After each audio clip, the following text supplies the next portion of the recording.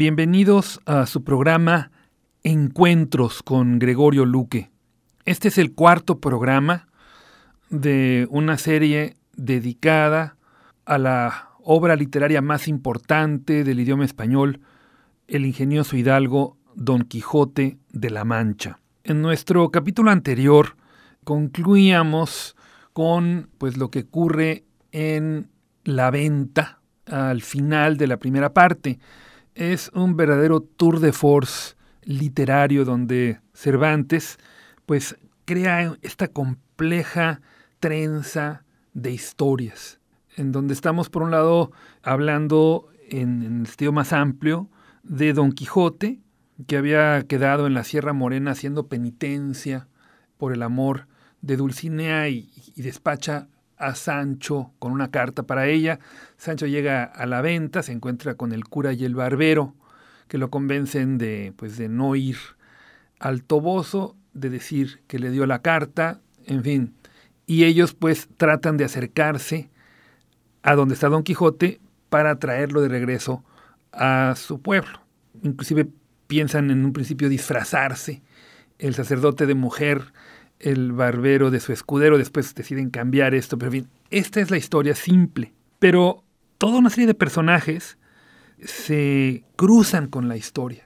Habíamos hablado cómo en la sierra Don Quijote y Sancho encuentran a Cardenio, que es un amante despechado, enamorado de la bella Lucinda, pero que es, suplantado por un noble, Don Fernando, que se casa con Lucinda. Y a su vez este noble había abusado de una muy bella labradora llamada Dorotea. Entonces, cuando están, en camino a el lugar en donde está Don Quijote, el cura y el barbero se encuentran a esta bella labradora, Dorotea, que está vestida de hombre, pero la descubren por sus bellísimos pies, ¿no? Y ella les cuenta su parte de la historia. Y entonces la convencen de que ella sea la que se disfrace de princesa, ¿no? La princesa micomicona, que vaya con ellos a la Sierra Morena para traer al Quijote de regreso. Entonces, ella le va a pedir que la salve, va a inventar de que su reino ha caído en manos de un gigante malhechor. En fin, llegan a donde está el Quijote y lo traen a la venta. Entonces, la complejidad de historias continúa aumentando, las reales y las literarias, ¿no? Porque llegan a la venta Don Fernando y Lucinda. En una historia convencional, ahí terminaría el punto y la reconciliación de los amantes, ¿no? Pero aquí, además de esta relación entre ellos, de Dorotea con Don Fernando, de Cardenio por Lucinda, están también los relatos novelados, ¿no? Porque ahí en la venta el cura encuentra una novela, encuentra un libro llamado El curioso impertinente. Y en esta novela se explora el caso de un matrimonio bien avenido entre Anselmo y Camila, pero entonces este señor quiere probar qué tan leal es su esposa, a pesar de no haberle dado ningún motivo de queja, y entonces convence al amigo de que la seduzca. Entonces es un relato muy interesante, donde vemos la dinámica de los celos y cómo, una vez que se abren la puerta a las pasiones, estas pasiones no se pueden controlar de manera racional. Entonces está la historia, y luego se agrega otro personaje que llega a la venta, y es un cautivo, es un hombre que ha estado preso por los moros por años. Este personaje se parece mucho a la vida de Cervantes. Cervantes también estuvo preso por los moros, ¿no? Claro, en este caso recrea la historia de su cautiverio, pero luego agrega un enamoramiento con una mora riquísima y bella llamada Zoraida, y cómo se escapa de su padre para irse con él. Entonces ellos llegan a la venta. Después llegan también a la venta el hermano del cautivo, que viene con una hija, que a su vez está enamorada de otro joven.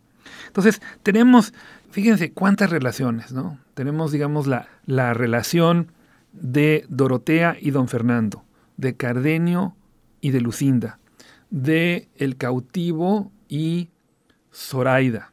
Luego, la relación literaria entre Anselmo, Lotario y Camila.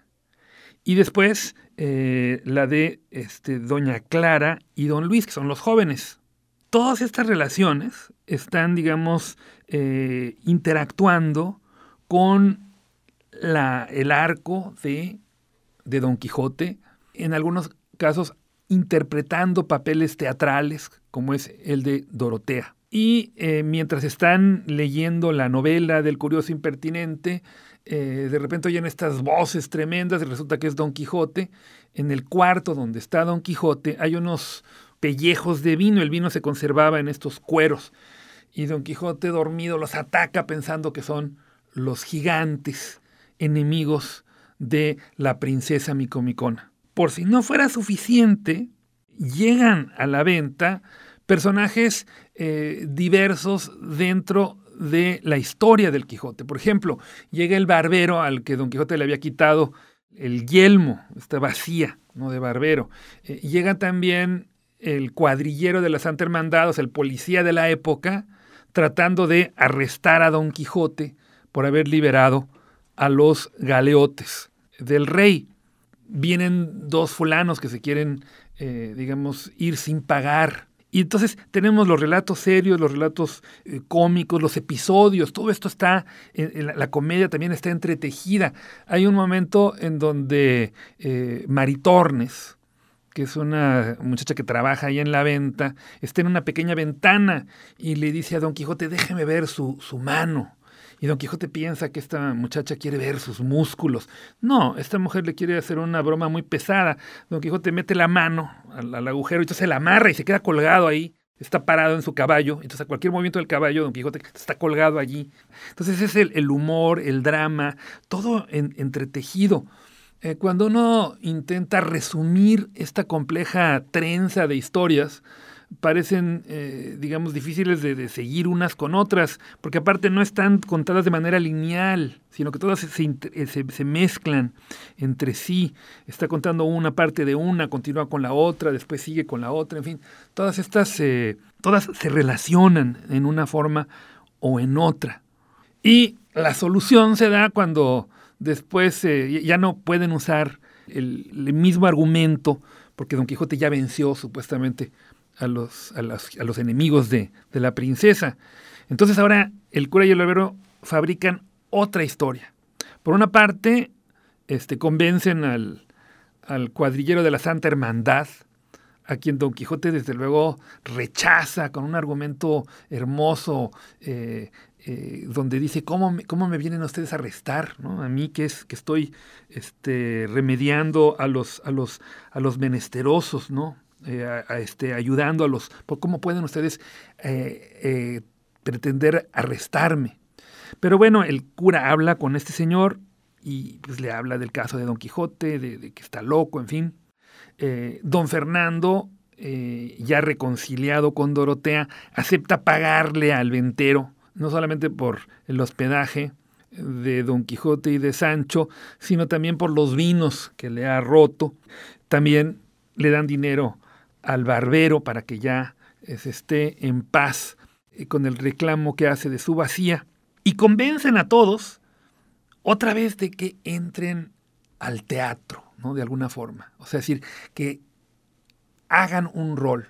Entonces todos los criados de unos y otros se actúan como si fueran personajes mágicos y le dicen a Don Quijote que está encantado y entra en una jaula tirada por bueyes con la que lo regresan a su casa. El regreso de su casa, ya digo, pudiera ahí concluir, ¿no?, llegando a su casa, pero también el regreso es complejo y también encontramos esta mezcla de realidad y fantasía, de lo sublime a lo más concreto y pedestre. Por ejemplo, cuando va Don Quijote en esta jaula, se acerca Sancho y le dice, señor, ¿usted no va encantado? Dice, ¿cómo no? Y dice, sí. Y le dice, ¿qué?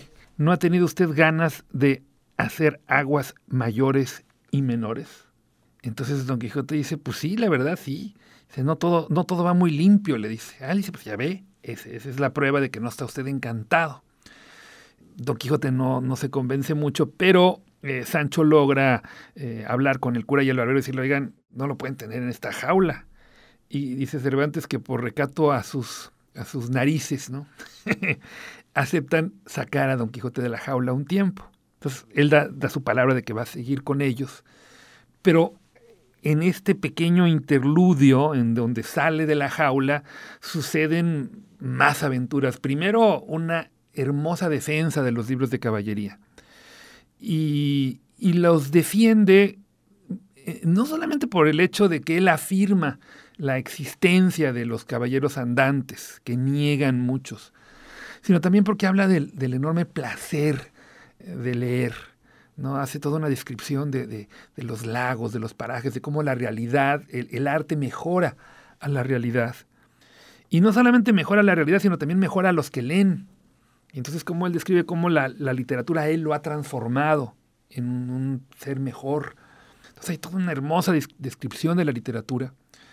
También hay otra aventura amorosa, ¿no? En este caso, una aventura relatada por un cabrero, en donde habla de la bella Leandra, también otra labradora bellísima, que es pretendida por todos los principales de sus pueblos, pero se enamora de un charlatán, ¿no? Un tal Vicente de la Rosa que canta y se viste y todo esto.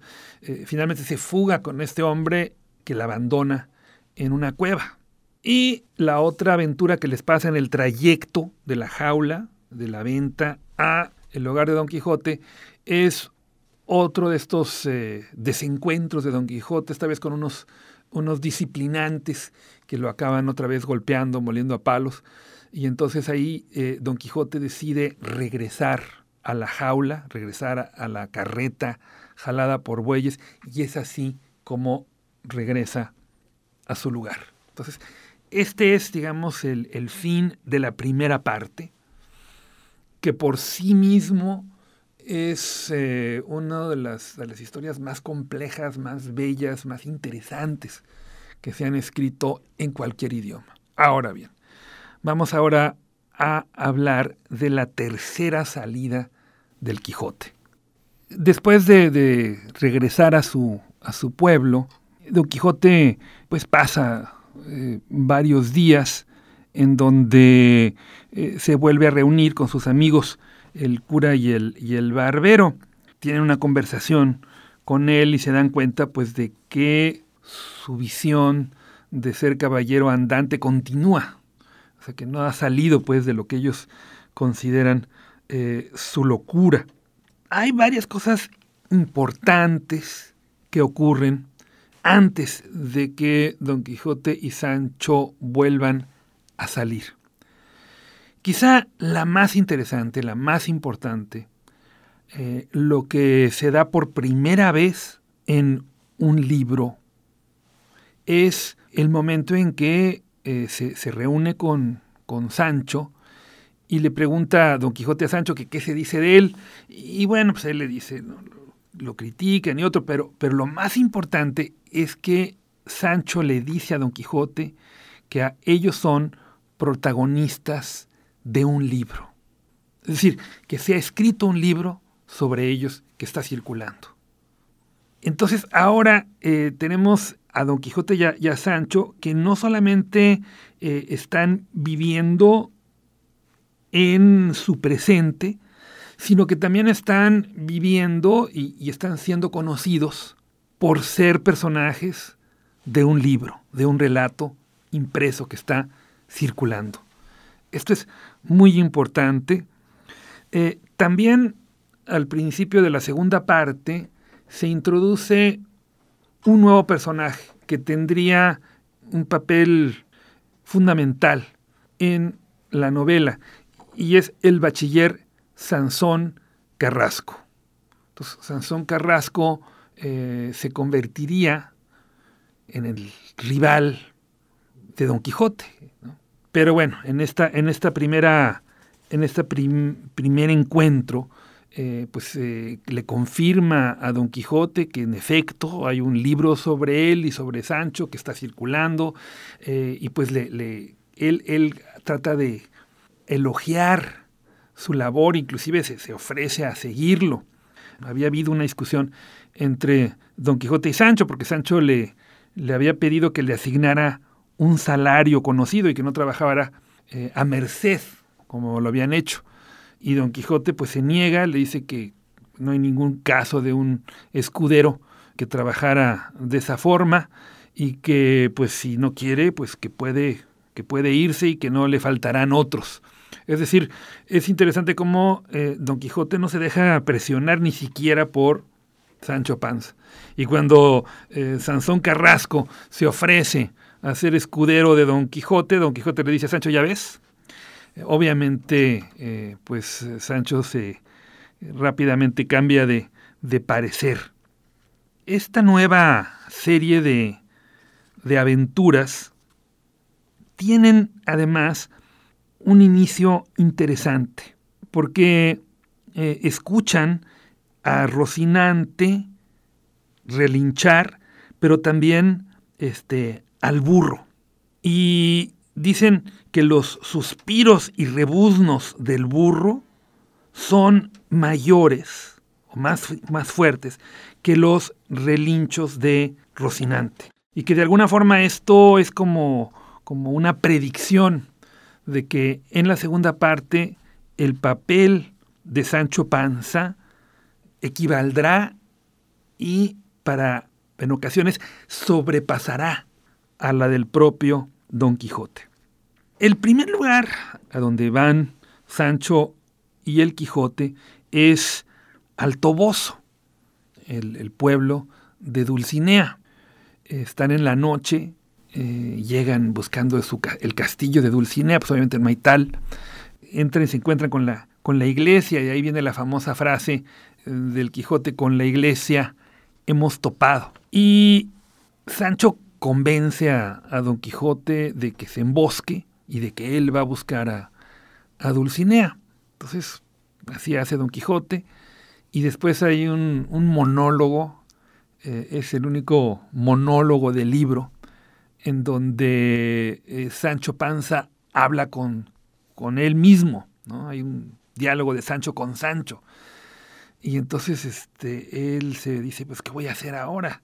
¿Dónde voy a encontrar a Dulcinea? Esto parece contradecir un poco al mismo Sancho, porque cuando están en la Sierra Morena y Don Quijote le dice que Dulcinea del Toboso es Aldonza Lorenzo, Sancho pues da la impresión de que la conoce perfectamente, le da señales, quién es hija, en fin. Pero ahora, en toda esta segunda parte, digamos, pues dice desconocerla, no sabe dónde vive. En fin, es interesante que en toda la obra nunca aparece. Solamente es nombrada por Don Quijote, pero no hay contrariamente al musical del Hombre de la Mancha, en donde se vuelve un personaje que inclusive se mete a pelear y demás cosas. En la obra de Cervantes nunca aparece la verdadera Aldonza Lorenzo o Dulcinea del Toboso, solamente se le menciona. Y entonces está en estas cavilaciones Sancho Panza y dice, bueno, pues si mi amo está loco, pues y él a veces cree que son los encantadores los que transforman las cosas, bueno, pues yo voy a buscar a cualquier persona y voy a decir que ella es que es Dulcinea, y si me voy a arrodillar y yo voy a perjurar que es ella, y así lo hace. Entonces regresa a donde está Don Quijote escondido y le dice, ya encontré, dice, ¿qué noticias me tienes? Te tengo las mejores, ya encontré a Dulcinea. Dice, ¿cómo? Dice, tan buenas que ahí viene Dulcinea con sus 2 doncellas. Es una aldeana ahí común, ¿no? Entonces llegan estas 3 muchachas Y Sancho rápidamente se arrodilla frente a una y le dice, mira, y esta pues obviamente lo manda al diablo. Tratan de huirse, se cae, vienen montadas en burros. Y Don Quijote pues la ayuda y se da cuenta no solamente de que es feísima, sino que huele mal. Entonces Don Quijote le dice a Sancho, mira nada más lo que me han hecho ahora. Estos encantadores han transformado a la bellísima Dulcinea en esta aldeana fea y apestosa. Qué barbaridad, ¿no? Pero es una escena muy, muy interesante, porque aquí como que los papeles se han invertido en cierta forma, ¿no? Ahora es Sancho el que dice, mira las doncellas y vienen vestidas hermosísimas y son damas y todo, y Don Quijote dice, son aldeanas, sin ninguna gracia ni belleza. Don Quijote intenta levantarla, ¿no?